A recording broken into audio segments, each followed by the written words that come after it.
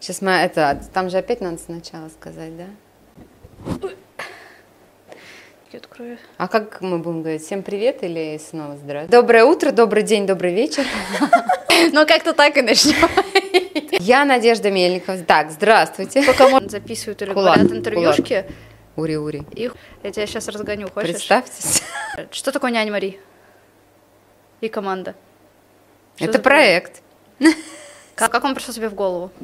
После многочисленных трансформаций, произошедших со мной за весь период моей жизни, и в частности после рождения дочери, когда я прошла инициацию в практике садгуру, погрузилась и глубоко приняла концепцию мира о том, что, например, моя ответственность безгранична, то я решила, что я хочу, чтобы рядом с ребенком и с детьми, которые есть в нашем доме, были наши помощники няни или гувернантки или преподаватели, но которые все прошли инициацию садгуру. На что мне муж сказал, что ты что, они далеки типа от работы с детьми. Действительно, пока что я еще не встретила тех, кто работает с детьми, чтобы он был инициирован в практике садгуру или как-то вот выбрал такой духовный путь. Я понимала, что я хочу, чтобы няня не несла с собой к нам в дом все свои страхи, там какие-то установки. Я даже писала письмо такое, делала сама с собой технику, когда я писала, что мои страхи, это все лишь мои страхи, ну, прям выписывала их. Это именно касалось, это, ну, как бы так вот вскрылось после рождения, да. Пожалуйста, не несите свои страхи своим детям, да, дайте им свободу выбора, свободу проявления и как бы работайте со своими страхами, чтобы они жили, если будут жить в страхах, то в своих, а не в ваших. И мне хотелось, чтобы рядом как бы найти няню у дочки, да, которая будет вот счастливым человеком, да, которая будет работать не из нужды няней, потому что она больше ничего не умеет, которая будет кайфовать от своей профессии, которая будет развиваться в ней, там, что-то сама находить, предлагать, да, ну вот такая активная. И мы уехали из Москвы, это был 2019 год, зимой поехали в Поляну, в Красную Поляну. Там я просто стала искать, кто есть няни, кто вообще есть на рынке, да, и написала там нескольким, в том числе Марии, которая потом стала няней нашей дочки, вот, и я увидела в ней ту самую, которую я искала, и я такая, вау, они существуют, да, и немножко мы общались, да, именно в личном плане, там, чай попить, то есть я больше узнавала о ней как о личности, потому что ни по резюме, ни по первой встрече, и ты не можешь это понять, если ты будешь сохранять дистанцию, да, с человеком, поскольку она пришла как бы к самому дорогому нашему существу в нашей семье, то, естественно, как бы я включилась вот так в более глубокий контакт и увидела, какие личностные трансформации прошла эта девушка. Она прям вот глубоко в этой реализации, как она гордится своей профессией. Когда мы решили уезжать, мы уезжали в начале марта, как раз незадолго до начала пандемии. Вот. Я как-то пришла домой и говорю: Мария, а ты не хочешь из этого проекта сделать что-то большее? Я увидела, что у нее появился отклик, да, у нее так глаза загорелись. Ну и с этого и начался проект, мы начали постепенно идти, как бы произошла вот эта вся пандемия, локдаун, а мы не остановились, да, мы, например, начали онлайн проводить, завели такой игры с детьми, потому что многие оказались как бы залочены с детьми в 4 стенах и такие, а что с ними вообще делать, да? И очень интересно, такой был прям флешмоб, то есть мы там делали, все, как бы все, что есть в доме, на самом деле шло в ход, и это получило большой отклик, как бы, да, среди тех, кто смотрел. Подключались, кто-то там тоже делал какие-то поделки, отмечал нас в Инстаграме, да, то есть у нас пошла вот такая тема. Параллельно, еще провели несколько эфиров там про ресурсное состояние, о том, как вообще этой панике всей не поддаваться, как себя вдохновлять, да, и так далее. И потихоньку начали записывать подкасты о профессии няни. То есть мы определили 3 больших блока и начали записывать. Надежда, расскажи о себе. Я Надежда Мельникова. Да. В прошлом корпоративный юрист, управленец. Более 15 лет я работала с бизнесменами из 20-ки Forbes, как с личными активами, так и в международных компаниях. Это очень большой опыт реализации разных проектов в разных областях абсолютно, да. И я работала за границей, жила. То есть я партнер проекта «Няня Мари» команда. Я больше по стратегии, по масштабу такой. Это круто, потому что это те сферы, ну, как мне кажется, с моего ракурса, которые многие не видят, но которые очень интересные. Вот эти все стратегические выстраивания плана. Ну, потому что люди видят уже по факту, видят няню, которая вышла, видят, как она взаимодействует с детьми, но многие не знают, что происходит внутри. Почему это нигде не написано, на что вы опираетесь, какие ваши ценности? Мы просто не успеваем все это покрывать. А на самом деле это действительно такой вот пробел, который существует. Первый вопрос про проект был уже введение, почему он образовался и как начали его развивать. Теперь вопрос про сильные и слабые стороны проекта. Сильные стороны проекта. Это, конечно, в первую очередь я хочу сказать, что это мы не агентство, да, которое все привыкли, что ты обращаешься, говоришь, кто тебе нужен, тебе подбирают, берут комиссию, отдают, и дальше гори оно огнем, да, там, ну, в крайнем случае, там, 2-3 раза поменяют. Да, у нас именно сервис. И в этом сервисе есть определенный комплекс, который действительно скрывается за вот этим названием. Да. В нашей команде есть педагог-методолог, да, которая создавала, открывала свои детские сады, образовательные проекты. Она достаточно известная в одном из регионов России. И это очень качественный, квалифицированный HR, да, которая именно работает с педагогами, с нянями с профессиональной точки зрения. То есть HR-коучинг происходит. Да. Вот Мария – это педагог, няня, да, профессиональная, которая вот прошла свой определенный путь. В ее задачах это именно такая вот начинка содержания нянь, услуг, да, и стандартов. Собственный пример, которым она является и который послужил для многих прям вот, ну, реальным толчком выбирать эту профессию, да, когда с ней знакомятся. И есть нейропсихолог детский, который тоже оценивает работу няни. Потому что у некоторых нянь есть какой-то набор, например, если там семья приехала на неделю отдыхать, да, и вот она ходит все 7 дней, ну, примерно там она как бы понимает, чем она будет заниматься. Также по границам няни. У нас часто такое было, что, например, совсем малышами слишком опекают, да, то есть, ну, как бы ребенок реально вообще ничего сам не делает, это как бы видно, вот, естественно. Это няня-сиделка, к которой все привыкли. Да, а здесь как бы няня-то поддерживающая, да, история, то есть вот здесь тоже она дает коррекцию, да, информацию по детям, да, кому-то надо посоветовать с точки зрения психотипа ребенка, да, потому что там, ну, все вот это вот, весь спектр личности, который может быть, он, естественно, у нас встречается. Там моя часть еще, которую я давала и продолжаю давать, и, наверное, хочу давать дальше, да, просто сейчас на некоторой паузе это в проекте, это там стиль, этикет, то есть у нас есть подкасты, которые были записаны о том, как корректнее няне выглядеть, да, когда она приходит в семью. И поскольку наш сервис находится в Красной Поляне, где горнолыжные курорты, где отдыхают, и в основном большая часть нашей аудитории это люди, семьи со средним и выше достатком, да, с определенной стадии как бы находится благосостояние, и у них уже другой подход, видение там этикета. Ну, вот. Не всегда няни понимают, где уместно говорить что-то, да, где неуместно, когда, как зайти в отель 5-звездочный в номер, да, если там, например, ее время вечернее, а там еще все в номере вся семья, например, они только пришли из спа. То есть насколько ей корректно врываться туда, да, когда там, ну, все в халатах, да, и так далее. Да, то есть, ну, такие вопросы. Как выглядеть, да, опрятность, там, ногти, макияж, запахи, чистота. Но это такие вот, с одной стороны, банальные вещи, с другой стороны, это то качество и те стандарты, которых придерживаемся мы. Соответственно, наши няни получают такие вводные инструктажи. Все равно все люди привыкли друг другу встречать по одежке, а провожать по уму. Да? Вот как ты ни крути, первые там 3-5 секунд формируют внешний как бы облик, формирует мнение какое-то, да, какое-то мнение внешнее о человеке. Соответственно, здесь мы говорим о няне-гувернантке, а дальше, который равняется сервис, да.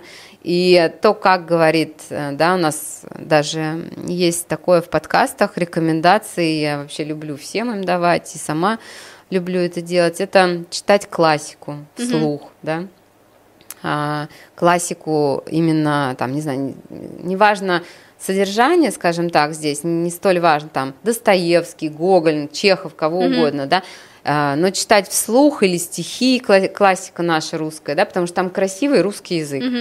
И убирать вот эти сленги, там какие-то истории, чтобы русский язык был чистый, потому что няня, да, ну, я не перестаю это повторять, няня – это вообще настолько важный человек в семье, который имеет большое влияние на развитие личности ребенка и какие стратегии и роли, да, он выберет в жизни. От сильных сторон ушли к тому, какая должна быть няня.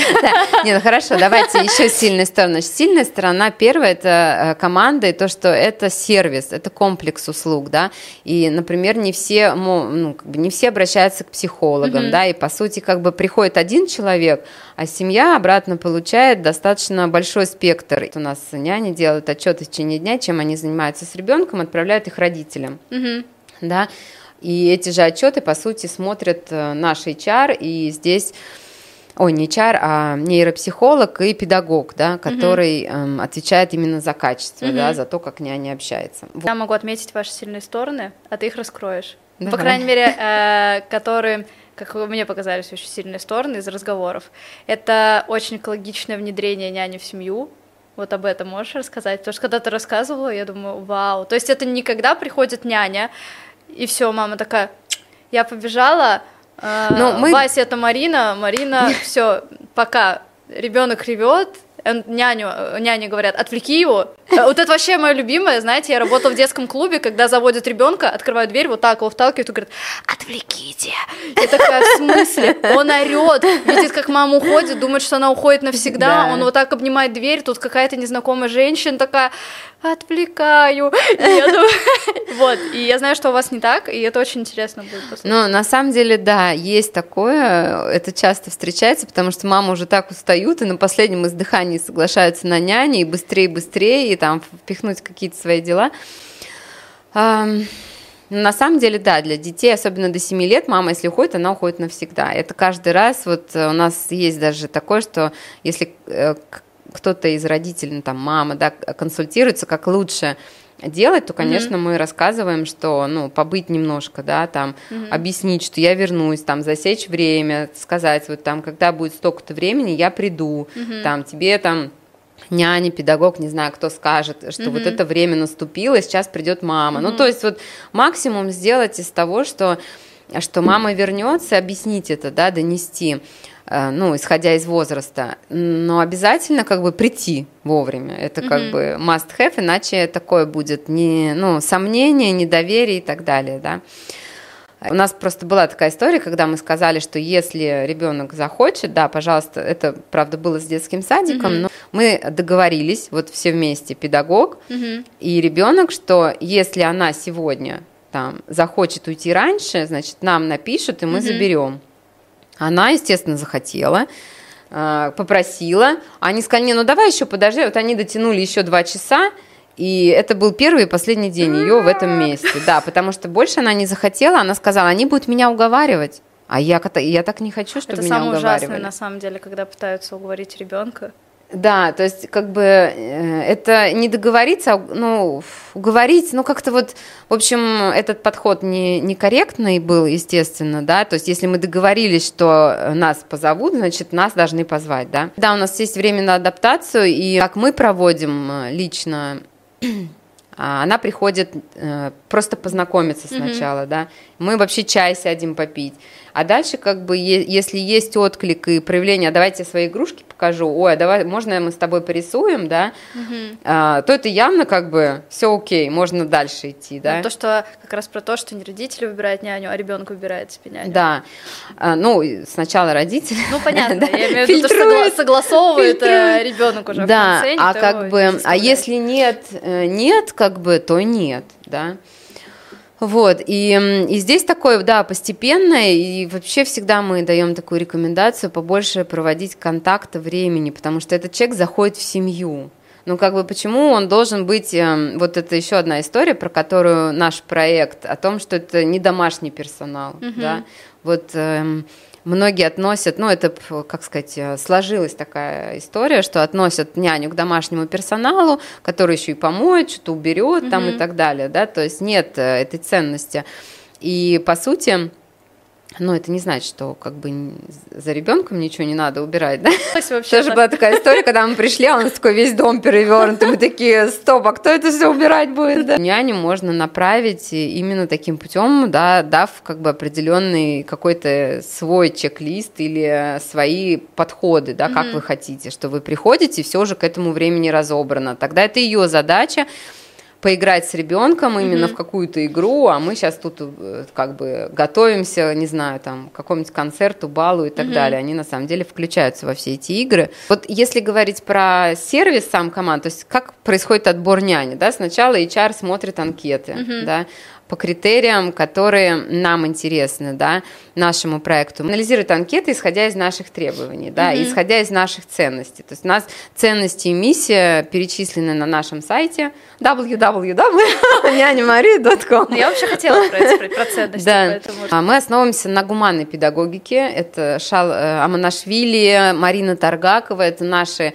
такие лекторы негласные, то есть они у нас не преподают, у нас нет школы, но мы изучаем их книги, слушаем лекции, и няни тоже. То есть у нас обязательно вот следующий этап, я к нему сейчас перейду, и мы смотрим именно исходя из вот такого подхода, и HR беседует с няней, да, исходя из этого. У нее есть как бы инструменты ее HR-овские, да, как вытащить из как бы няни истинные ее отношения к детям, истинную ее мотивацию. После HR, если няня, гувернантка соответствует вот нашим, у нас матч такой происходит, да, или матч.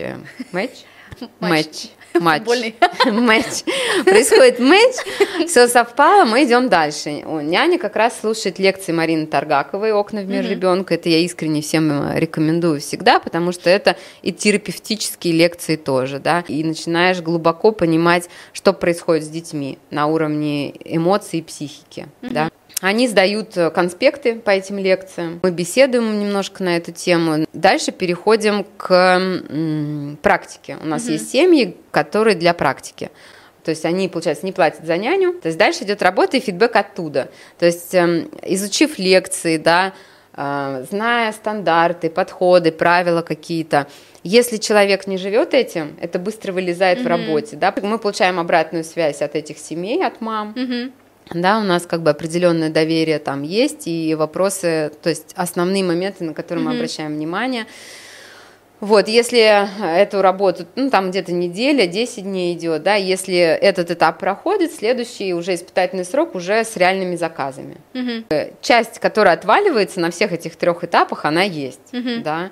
Кто-то начинает читать, слушать лекции, и для них это слишком, ну, как бы, слишком серьезно, да. То есть они не готовы пересматривать свою жизнь, менять свои отношения, как, ну, они как бы, окей, это просто не тот человек, который будет работать с нашими семьями, да.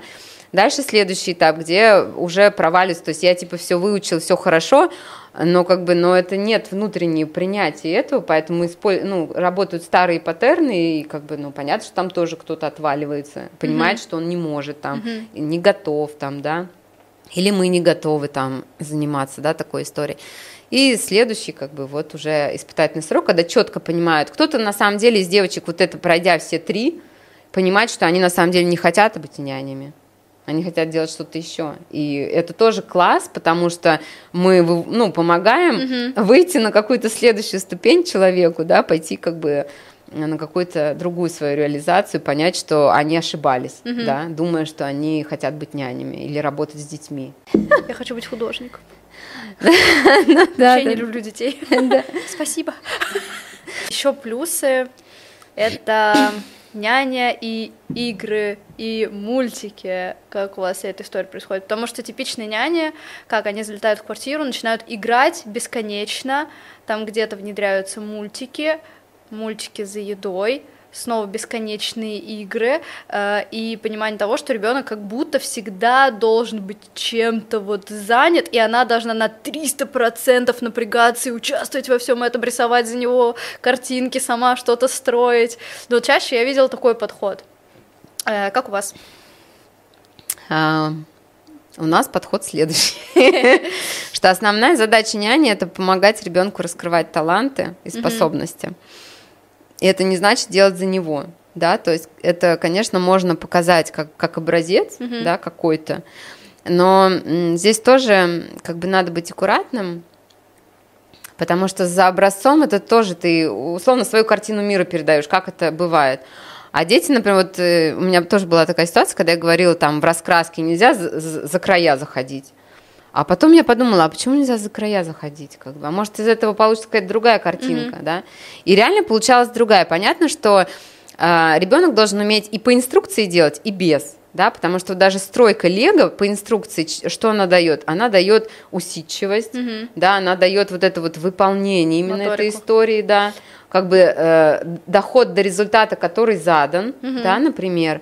А дальше может быть творчество, пожалуйста, без инструкции строит ребенок все, что хочет. То есть как бы идеальная картина развития там, мозга, способность так, что он и так может. Также и рисовать, и так, и так. Да. Мы получаем вводные от родителей. Но мы не приветствуем все равно все эти гаджеты и мультики, то есть мы предлагаем родителям, что мы это использовать не будем. То есть у нас просто были такие случаи, нет, вы обязательно перед сном ему включите вот это, как бы. Няня говорит, ну, я попробую по-другому, если не получится, я включу. И вечером все равно он уснул без этого. Потому что на самом деле, ну, там другие вещи, да, нужно было. И там они почитали книжку, она там рассказала какую-то сказку. То есть там ребенок уснул, ему не нужен был этот гаджет на самом деле, да. За едой, да, у нас не включают, у нас нет такой опции, да. Когда это вилка мимо. Да, и когда ребенок, в принципе, не понимает, а что он ест, а достаточно ли ему, или нет. То есть, на самом деле, считается, что даже музыка играющая отвлекает от еды, да, и желательно вообще в тишине. Можно говорить о вкусах, о красках этой еды, да, ну, то есть там разные подходы, но вот наши няни об этом. Они могут готовить вместе с ребенком, да. Делали такой у нас был практикум для нянь, прямо вот такое погружение глубокое, где мы использовали наблюдение. И вот это наблюдение, на самом деле, ну, это такой вот в инструктаже, да, в какой-то вот такой истории, которая уже там HR-педагог на такой стадии, когда няня приходит в команду, доносится, да, ну, как правило, у нас приходят просто такие няни, которые уже с этим зашитым навыком базовым наблюдения. Дети, ну, им... Как, пришел новый человек и тут же влетел, там начал что-то все делать, как бы, да, генерить деятельность, как бы ребенку, это тоже ребенок вообще до определенного возраста не отделяет себя и свои игрушки, это единое целое. Там взять игрушку его, это целый ужас, и это не жадина, это ужас, потому что они не делят, как бы, еще, да. Поэтому вот эти все моменты, когда няня учитывает, она приходит, она вообще смотрит, как бы, она тоже может сесть рядом и сидеть, смотреть, и спросить, а можно я с тобой там, да? Или наоборот ждать, когда наоборот сам ребенок подойдет. То есть там все на таком. И плюс няня еще когда приходит, и вот у нас такая, да, рекомендация, что мама присутствует, и няня наблюдает, а как они взаимодействуют. Наблюдение вот это вообще самый главный навык, не знаю, взрослых людей, да, в любой сфере это наблюдение. Вот для взрослых, мне кажется, это полезно. Да, у нас у каждой няни всегда она приходит с рюкзаком, у нас такой именной рюкзачок, в котором много всего лежит по возрасту ребенка, к которому она идет, да, там и книжки, и раскраски, и карандаши. Аптечка. Да, это такая педагогическая аптечка. На самом деле из аптечки там тоже есть, потому что если они гуляют, у них там есть пластырь какой-то, там антисептик, ну, да, такие базовые вещи. Вот еще я не сказала, что на стадии, когда команда заходит, у нас даже есть обучение по поводу вот воды, да, потому что бассейнов очень много в Красной Поляне, в Сочи, и случаи, когда дети туда падают, тоже очень много, и наши няни умеют, да, оказать первую помощь, поэтому это тоже такой важный плюсик. Считается, что няня — это такая изи работа, ну, типа, ты рожден, тебе комфортно с детьми, ты можешь быть няней, прийти и с ним сидеть. Ну, понимаешь, как здесь еще, я думаю, очень много зависит от того, от культуры наших семей, потому что тоже же есть, ну, как сказать, спрос рождает предложение, да, если спрос только безопасность, чтобы все было как бы вот безопасно чтобы и спокойно, или там ребенок был занят, ну, как бы такая услуга и дается, да. И понятно, что родители часто дают такой запрос, потому что нам хотя бы, чтобы все были живы, чтобы все было безопасно, да, там на отдыхе. А то, что там дети, когда начинают получать какой-то новый навык после каждого дня с няней, они такие, и потом после 2 недель, там, 10 дней, недели с нашей няней, они нам реально пишут. Да, они нам просят, как бы, а найдите, пожалуйста, нам Москву такую. Ой, а там вот у нас девушка реально уезжала жить в Монако, работать по контракту на 2 года, потому что семья туда уехала, они сказали, а мы вот именно ее хотим забрать. Вариаций, кстати, это про расширение профессии, может быть сколько угодно, и все зависит только от няни самой, как она в проекте себя проявит. Это не мы, как бы, да. Потому что здесь мы даем инструменты, среду и с кем это делать, скажем так, да. А дальше, насколько она как бы сможет реализовать себя как личность, как няня, это только ее. И на самом деле есть клиенты, которые могут 100% чаевых оставить няне, то есть вот сколько они отдали сервису за услугу, да, они могут отдать няне, потому что это ее проявление, и вот это вот на самом деле концептуально для самих нянь знать это, потому что, ну, по сути, это не то, что многие из них зацикливаются на этих часах, там, да, сколько они отработают, а не на качестве, что они сделают, не на том, как они себя проявят там внутри семьи, да, как вот показать, да. И, соответственно, когда фокус на другом, ну, как бы там и чаевых не будет, и на работу не позовут, да, и так далее. Приходил гувернер, который, у него была ставка 350 или 400 тысяч в месяц. Это гувернер, как бы, да. Это вообще, мне кажется, не распространено. Ну, по крайней мере, вот так вот прямо явно. Да, мы часто предлагаем клиентам гувернеров, у кого мальчики в семье, потому что на самом деле есть большая разница, когда, если особенно эту мысль донести папам, они такие, вау, точно, нам нужен какой-то спортсмен вот там и так далее, да, и сразу меняется, потому что все равно есть влияние женского нахождения рядом с растущим мальчиком, который, как бы, ну, немножко все равно должен расти по принципу мужчины, да, а его как бы продолжают опекать как вот, ну, такой вот опека женская абсолютно, да. Но какую он здесь стратегию возьмет в жизни? Понимаешь? Готовить по рецепту. Была девушка, например, которая спортсменка. Вот у нее экстремальный спорт, ее все дети обожали, она с ними там ходила, лазила по горам, еще что-то, ну, как бы, это, ну, это такой вот пример, да. Значит, это... Эксклюзивно. Так, уравняем. Слабые стороны и точки роста. Слабые стороны. Ну, вот слабая сторона, наверное, в том, что это очень медленно, скажем так, мы влияем на общество, да, то есть это такое вот, действительно, мы начали в 2009, ну, по сути, в 2020 году, сейчас 23 год. С одной стороны, мы шагнули далеко вперед, а с другой стороны, очень медленно раскручивается и меняется вот это отношение. То есть мы говорим о том, что это классная профессия, да, и, не знаю, сейчас вот... Все самые крутые астрологи говорят о том, что профессия именно няня, медсестра, это будут люди, вот, потому что это контакт, как контакт с контактом, его не заменишь роботом, и как бы что это самое вообще ценное и востребованное будет, да. Мы вкладываем много, чтобы это был сервис, а не агентство, да, чтобы мы не штамповали как бы каких-то нянь низкого качества, да, а давали им возможность к росту и так далее.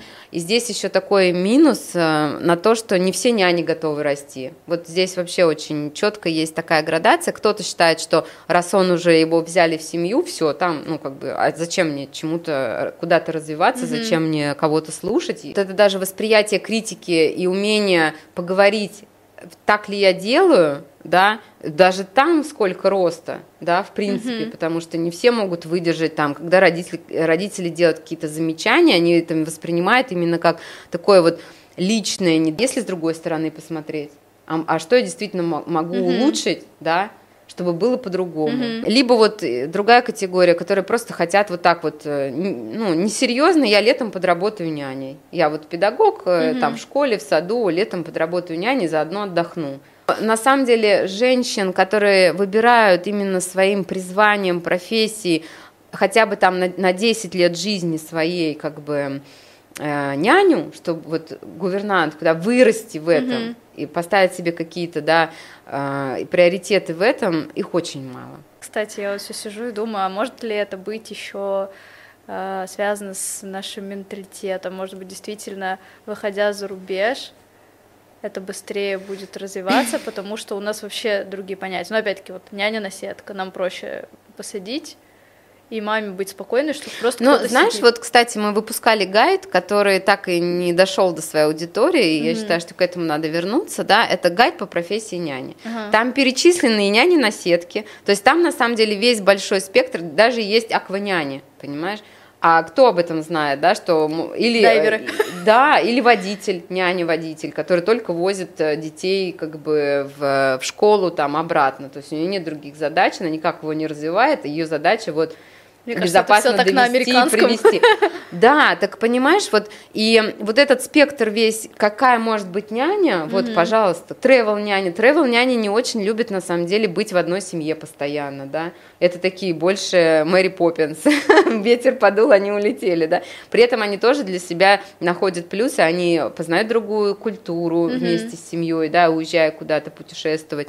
Им больше нравится такой ритм, когда они там, не знаю, 2 недели, месяц активно отработали, потом у них перерыв, да, то есть вот, ну, такие тоже есть, это тип, да, тоже вот характер какой. А кто-то любит, наоборот, стабильность, вот я хочу там, не знаю, 3 поколения в одной семье вырастить. Таких, конечно, все меньше, как это Арина Родионовна, Пушкина, их все меньше, но тем не менее тоже такие есть, понимаешь. Кто-то берет семью, вторую бабушку, например, одной бабушки нету, да, там уже умерла, а как вот восполнить? И берут это... реально, берут няню, которая уже такого возраста, и они говорят, а для нас это бабушка. Это и она, круто. ну, здесь, конечно, важно сойтись по ценностям, потому что как бы бабушка совсем из левой семьи с другими ценностями, ну, тут как бы вопрос, да, будет приемная большой. Бабушка. Да, большой вопрос, как бы, а ребенок-то что впитает, да, какие концепции. Минусы вот такие, это, по сути, как бы такое очень плавное изменение восприятия обществом этой профессии, да, что это не домашний персонал, а это действительно человек, который имеет большое значение, и его ценности должны совпадать с семьей, да, ее развитие, видение, потому что семья тоже развивается, да. И за 3 года, сколько она работает, это может быть вообще концептуально разная семья в начале и через 3 года, да, и плюс события внешние тоже влияют на развитие семьи, да, куда-то их восприятие. Вот, второй минус – это действительно сами няни, которые, как бы подход их, да, к этой профессии, как они хотят реализовываться. Отрицательной стороной, наверное, я бы назвала именно такой вот комплексность, да, и наша немножко сложность это все-таки презентовать и доносить, да. А я еще как партнер люблю у нас в команде задавать неудобные вопросы, и люди реально, как бы, ну, я вижу, что команду триггерит, да, что кто-то не готов на какое-то расширение, еще что-то. И эта задача убрать вот эти, кстати, блоки, да. Так, следующий вопрос – это перспективы развития, как раз таки. Как выросли, да, вообще? То есть у нас был сервис няни-гувернанток, который мы обслуживали просто семьи, которые приезжали, да, нас находили по Инстаграму, очень много было по сарафанному радио, приходили, находили, и, значит, мы оказывали услуги. Потом мы начали партнериться уже с отелями и курортами. Первый был «Красная Поляна», сейчас это уже и «Газпром», и «Роза Хутор». Да? И есть отели внизу в Сочи. Это такой следующий этап был как раз выйти на 5-звездочные отели и оказывать сервис их гостям. Но я приезжаю в отели, там, в Хаят, в Рэдисон Коллекшн, так, ну, узнавала, думаю, а что предложат? Мариот, там, Риксос и так далее. И мне, на удивление, предлагали либо девушку с ресепшн, не буду всех равнять, но в целом у меня подход такой, ресепшонист или там тот, кто работает с гостями, это работать с гостями. Работать с детьми должен тот, кто работает с детьми, берет на себя эту ответственность, да, и он профессионал. Вот, и я поняла, что как бы то ли клиент не очень привередлив, да, приезжающий, то ли просто он не особо как бы просит, потому что, ну, и нет такого, да. И мы стали развивать эту тему о том, что мы хотим давать 5-звездочным отелям, гостям, ну, начать с 5-звездочных, такой уровень нянь, при котором они захотят поехать именно в этот отель. Няни-гувернантки – это один из такой вот, это как состав сервиса, по которой плюсик такой отелю, что у него так классно есть, да. Мой интерес такой был именно повышать качество сервиса, отдыха гостей и времяпрепровождения детей. Потому что вот эта история, когда в горнолыжной школе приходят дети кататься, и там их человек 30, они все пока оденутся, там сидят, преют, потеют, у них вот так стоит экран, мультики, они все вот так туда стеклянными глазами смотрят, как бы реально вот потея, с ума сходя в этой жаре, потому что внутри греется, они ждут, когда инструктор их заберет на улицу. Ну вот где тут фишка-то? Да, они потом катаются, наверное, что-то происходит, но в целом, видя, ну, как бы экраны и гаджеты – это раздражение психики. И вот это раздражение психики, потом эти лыжи, как, ну, в конце как бы всей этой истории, какой ребенок приходит к родителям? Изможденный, уставший. Как бы. Следующая масштабная история, которую мы хотим, мы уже начали делать, да, на Розе Хутор открылся детский центр «Кругосветка». Эта идея у нас появилась в прошлом году. Да, идея была в том, что Сочи – это центр притяжения мировой, да. Независимо от того, что сейчас происходит в мире. Там проводились Олимпийские игры, туда съезжались люди со всего мира, там до сих пор есть эта Олимпийская площадь, да, вот, ну, где... И музей целый посвященный. Да, где флаги висят, да. То есть наша идея была о том, что именно в Поляне встречались разные культуры. Кругосветка – это идея вот такая, о том, что там мы рассказываем о континентах, странах, океанах, и каждая неделя тематическая, вплоть до того, что кулинарные классы, они немножко привязаны к той или иной культуре, да, понятно, что мы там не будем готовить мексиканские буррито острые, но сам эффект передачи вот какой-то такой истории, он есть, да, есть животные, там такие инсталляции из бумаги, знаешь, карта мира вся, то есть, опять же, флаги, да, то есть, ну, очень много историй, на самом деле там очень интересно. Я приглашаю. Я делаю и продвигаю то, куда бы я отдала своего ребенка. Мой подход – отсутствие гаджетов там, до 5-6, вот вообще максимальное количество лет, а потом ограничено все-таки до подросткового возраста.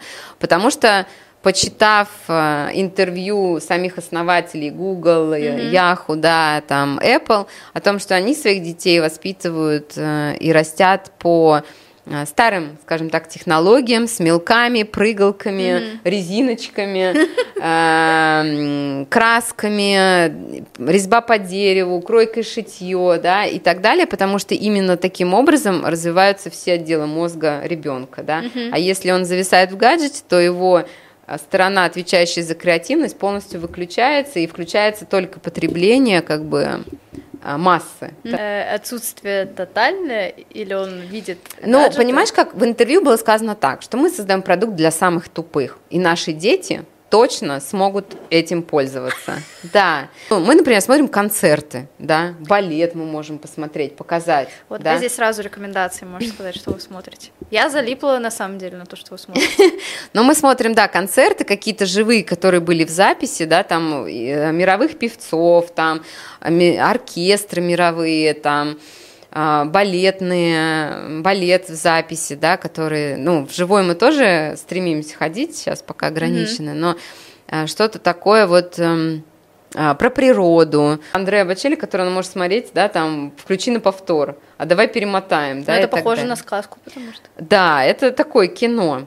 Да, языки. Французский мы изучаем и...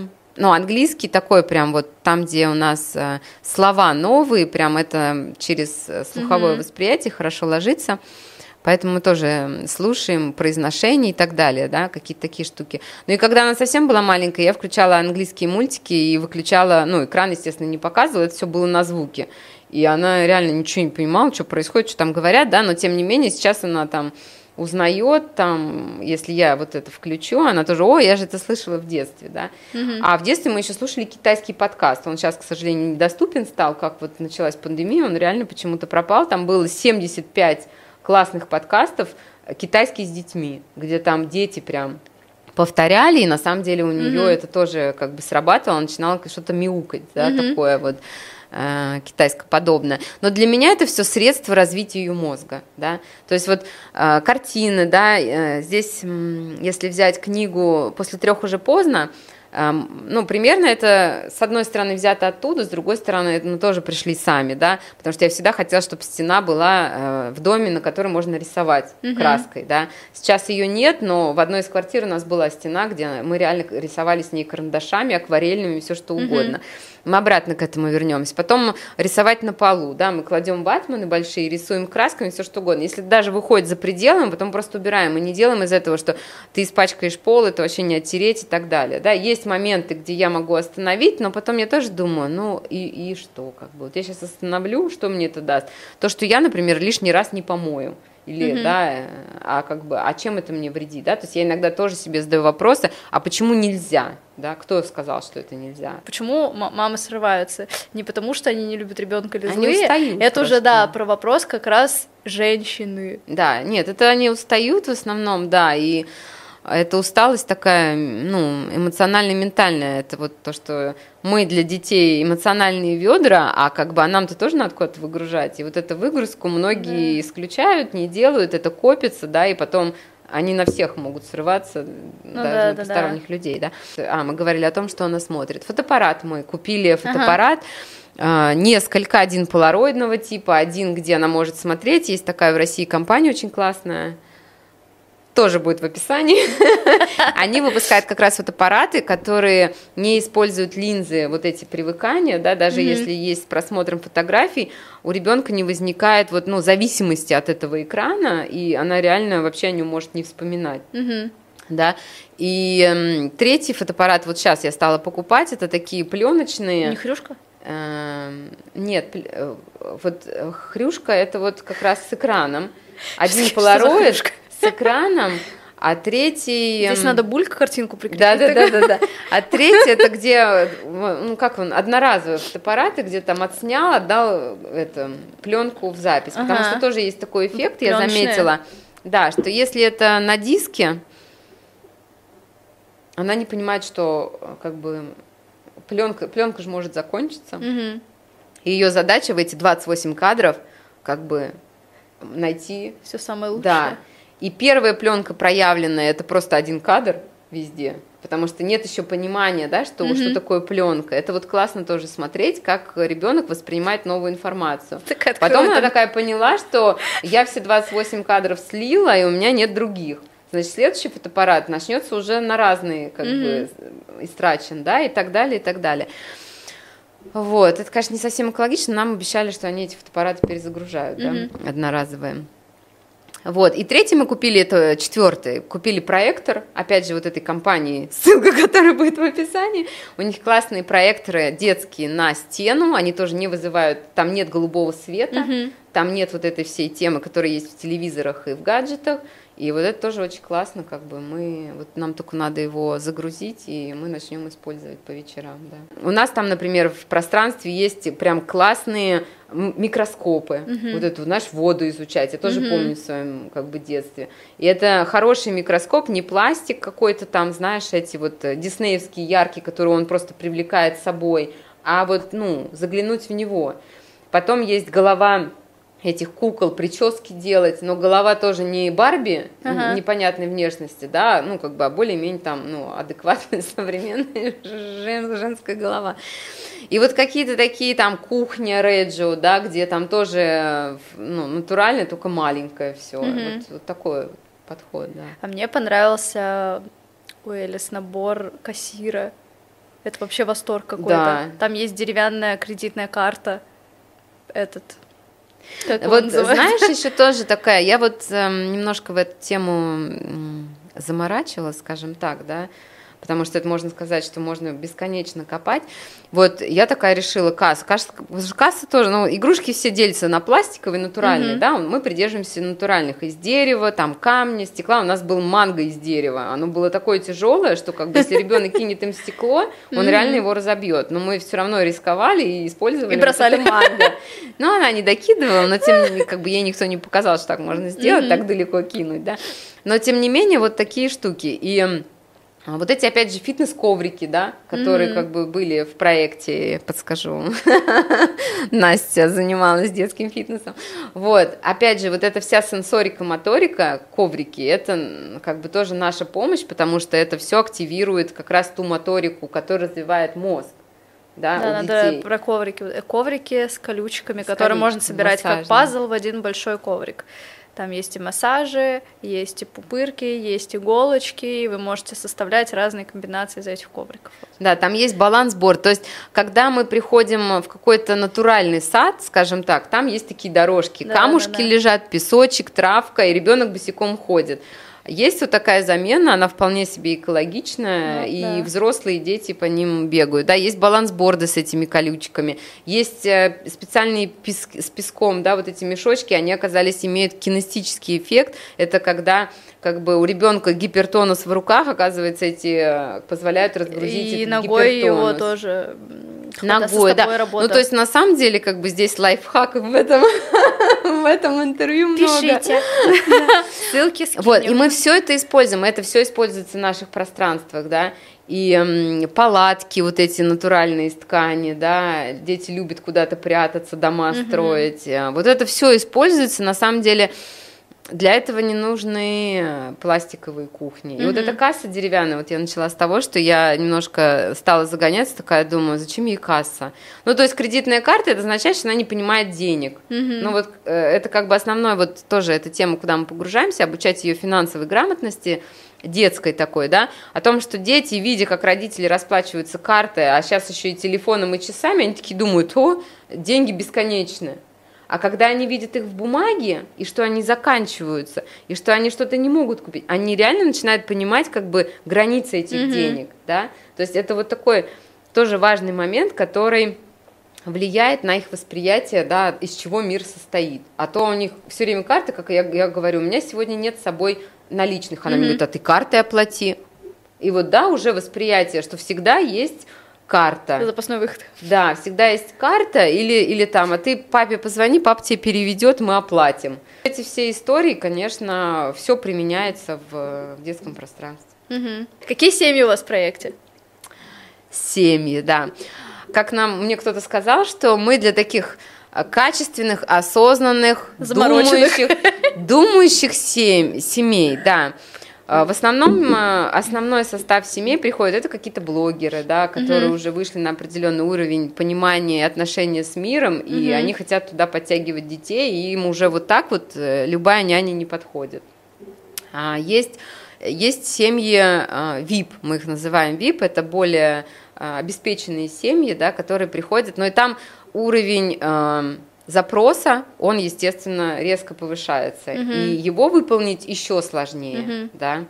Плюс мы всегда смотрим, насколько мы с семьей совпадаем по ценностям. То есть, если к нам придет мама и скажет, вот у меня типа 9 месяцев ребенку, я хочу такую няню, которая будет там жить с ним постоянно, а я не буду вовлечена, мы скажем такой маме, что это возраст, когда ребенку нужна мама. Ну, как бы, и, скорее всего, мы не возьмем такой заказ. Да? Мы возьмем заказ только в том случае, если это время сократится с няней, потому что мы понимаем всю важность как бы самой мамы рядом с ребенком. И мы не готовы учить маму, да, этому, это ее опыт, да, и это ее решение, но это показывает, какие ценности.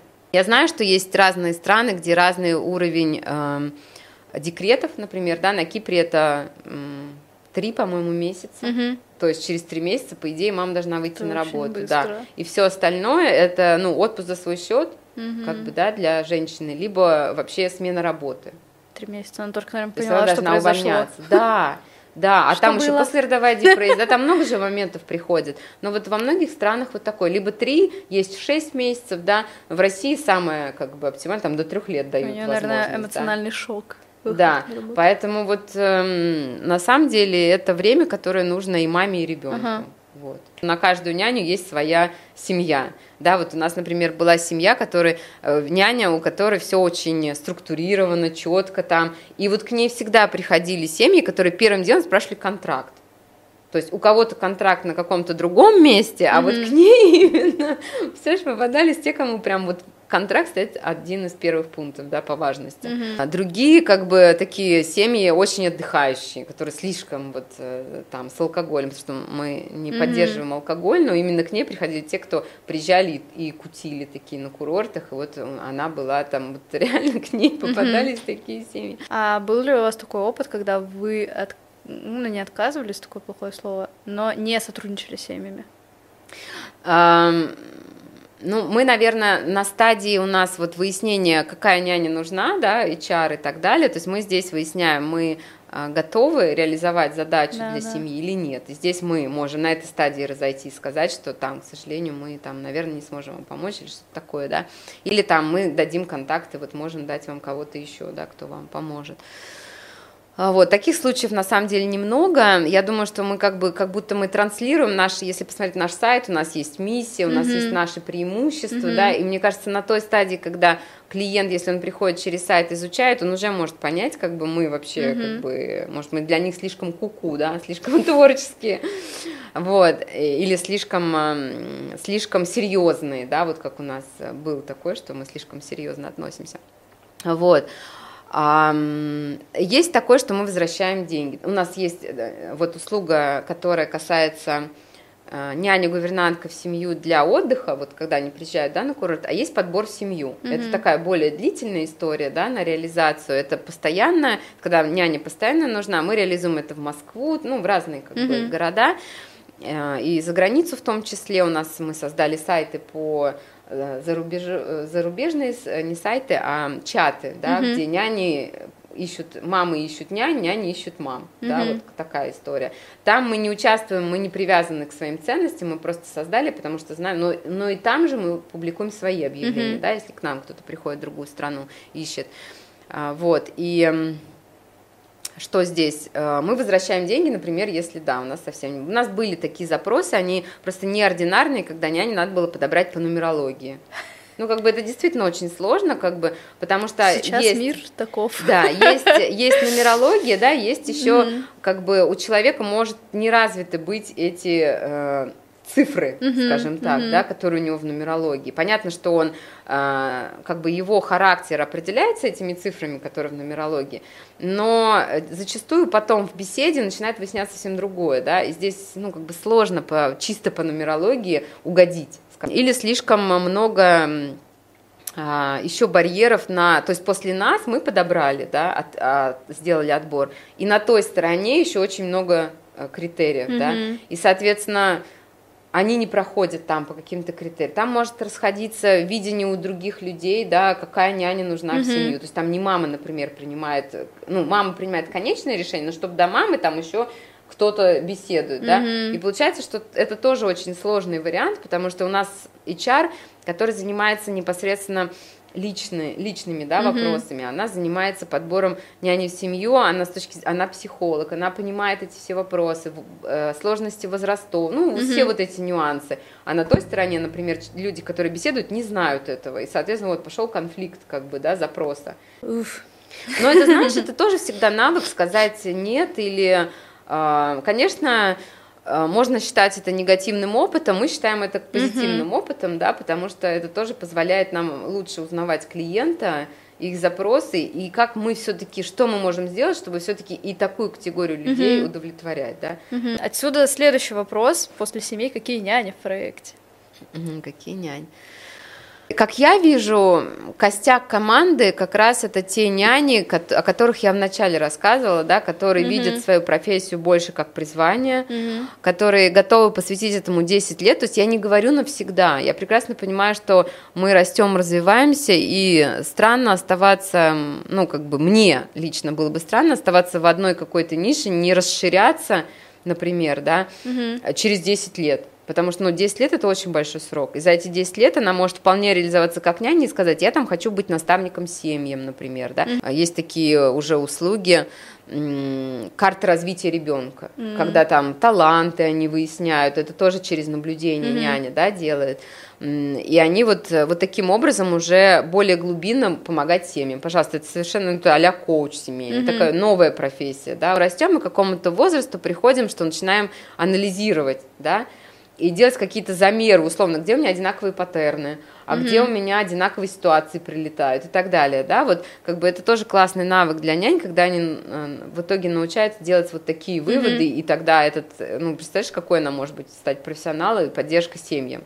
Я здесь вижу, что действительно мы к этому придем, потому что сейчас столько образовательного всего появляется, что часто родители, а вообще у них стоит вопрос, а чему обучать? Кто-то хочет old school обучать, а old school медленно растворяется. И куда она вообще выйдет, да? Кто-то хочет вообще только дома, вот онлайн, вот настолько он боится выпустить ребенка в социум, да, что его там испортит, еще что-то, хочет только онлайн, и все, то есть они боятся посмотреть шире. И опять же к ним, да, вот попадет такая семья попадет к этому наставнику, так он поможет, поддержит, да, покажет, какие могут быть пути. Это может быть большая помощь родителям, когда такая профессиональная няня доросла, там, педагог, доросла до определенного уровня и пошла таким путем, понимаешь, это круто. Вот, поэтому состав команды такой основной, это вот те люди, которые хотят какое-то количество времени своей жизни посвятить этому, вырасти в этом, стать действительно в этом профессионалом, да, и, не знаю, может быть, обучать других потом и так далее. Вот еще такой момент, мне говорят, я работаю с утра до ночи, я там еле доползаю, но вопрос приоритетов, да, вопрос... Я понимаю, что не всегда удается выстроить няне график, когда вот так, как у нас в поляне, потому что часто приезжают семьи и такие, и пошло, там у них реально не урочный график, да, он не нормирован, может быть, и там сложнее выстроить какую-то свою структуру развития, еще параллельно какое-то обучение, да, но тем не менее все равно можно начать говорить там в какие-то выходные свои, да, расписывать, что ты посвящаешь это своему восстановлению, но какую-то часть своему развитию, понимаешь, это смотря как повернуть. И няня, опять же, есть глубокое служение человечеству, и если каждая няня начнет рассматривать свою профессию как служение людям, а не прислуживание, это прислуживание из нужды, служение из великой миссии, то прикинь, как все будет. Здесь сейчас какая-то музыка должна быть. И это все в сознании женщины. Это только она воспринимает свою работу либо, как я тут чьи-то попы мою, и что это такое? Маленькие. Либо я служу человечеству, да, гигиене, да, и так далее. Но это мы такой пример взяла, может быть, не очень удачный, но тем не менее, как бы... Очень жизненные. Да. Кто-то из нянь у нас работал долго с малышами и перешла в доулы. То есть она увидела свою миссию еще шире, помогать женщинам появлять на свет. Это вообще сейчас так развивается, доулы. Да, и она работает роды. И там, и потом она с малышом, то есть такая мама даже больше доверяет доуле, да, вот женщине, которая способна вот так вот мягко, аккуратно общаться, она знает какие-то техники, там они обучаются массажу, на самом деле. У меня одна женщина, она в 47, по-моему, она стала акушеркой. Она думала, что есть ограничения по возрасту, и она не сможет поступить в университет. Но она настолько захотела работать с беременными, и она поступила в медицинский, там не оказалось ограничения по возрасту, там были только медицинские какие-то штуки, которые она прошла. Она стала акушеркой профессиональной. Дальше у нее ординатура, все как у молодых, только в ее возрасте. И она говорит, я так счастлива, что я сейчас выбрала эту профессию, и я буду в этом. Вот понимаешь? И наша миссия, да, не сказала, это как раз вот вклад в будущее планеты, потому что планета, вообще наше развитие человека напрямую зависит от того, какие дети растут, какие они стратегии выбирают, воевать или дружить, да, находить общности, либо находить различия. И это все идет через родителей и через нянь, педагогов, которые рядом с детьми. Профессия 21 века, получается. 22-го. Ну да.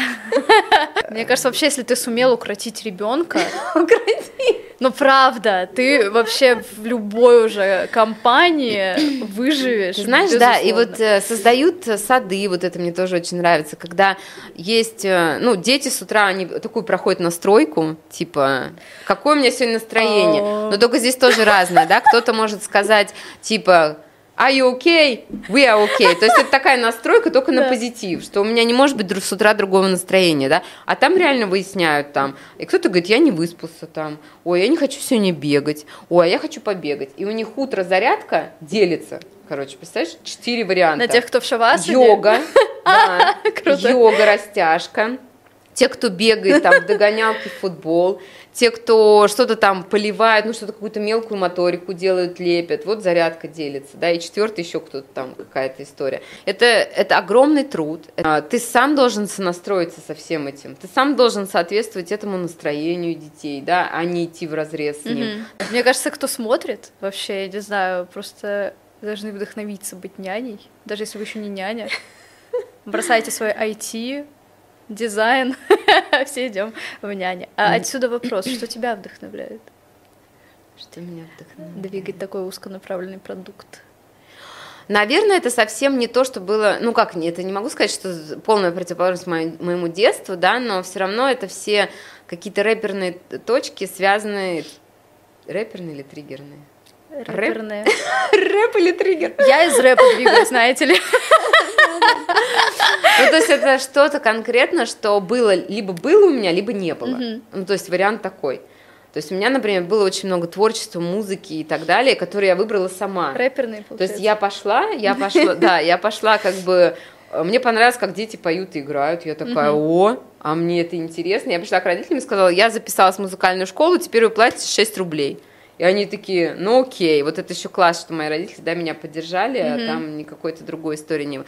Или я перешла в сельскую школу, потому что мы переехали в закрытый городок военный из Москвы. Я там год поучилась, пришла и сказала, я хочу обратно в московскую. И мне родители, ну, это организовали. Я училась в Москве, ездила из области в Москву, чтобы учиться в московской школе, потому что там было другое окружение, там были другие игры у нас, ну, это реально было различие, да.